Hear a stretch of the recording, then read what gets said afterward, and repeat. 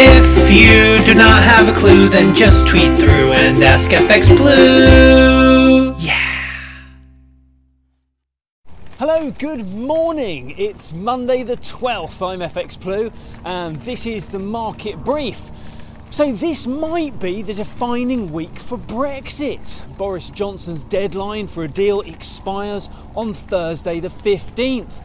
It's unclear if Boris still wants to impose this, as Brexit talks have rumbled on past several final sessions, and it looks like both sides are keen to find an agreement. Perhaps the penny has finally dropped that no deal isn't a great outcome for either side.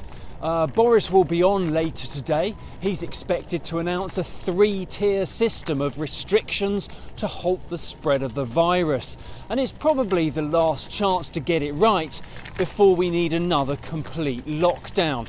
In the market, sterling managed to break through 130 against the dollar on Friday. We touched a high of 130.55 and we open around that level again this morning. The euro, meanwhile, has been trading between 108.50 and 110.50, and again we open close to the 110.50 high this morning. So with the increased volatility risk this week, we are at the upper end of the trading ranges, so there's definitely more downside risk for the pound, worth bearing in mind if you've got any international payments due this week. Over in the US, several regional Fed presidents have been on, raising their concerns and demanding the pandemic support bill should be agreed by Congress. Trump's had a bit of a U-turn after declaring no more negotiations until after the election. He went ahead and proposed a package valued at around 1.8 trillion.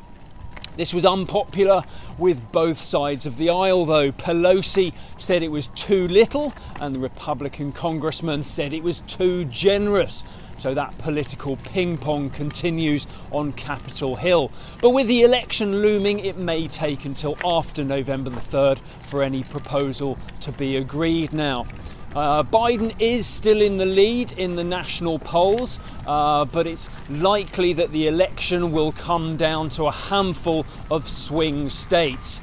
Biden does have a lead in those states too, but by a much smaller margin. And don't forget the unknown quantity of the secret Trump supporters. Last week, euro-dollar continued the slow, steady rally, and we reached 118.30.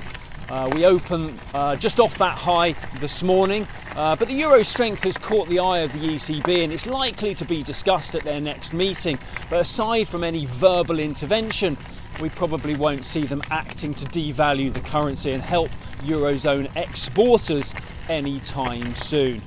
Right, that's it from me. Have a wonderful start to the week and do join me again tomorrow. All the best. If you do not have a clue, then just tweet through and ask FX Blue.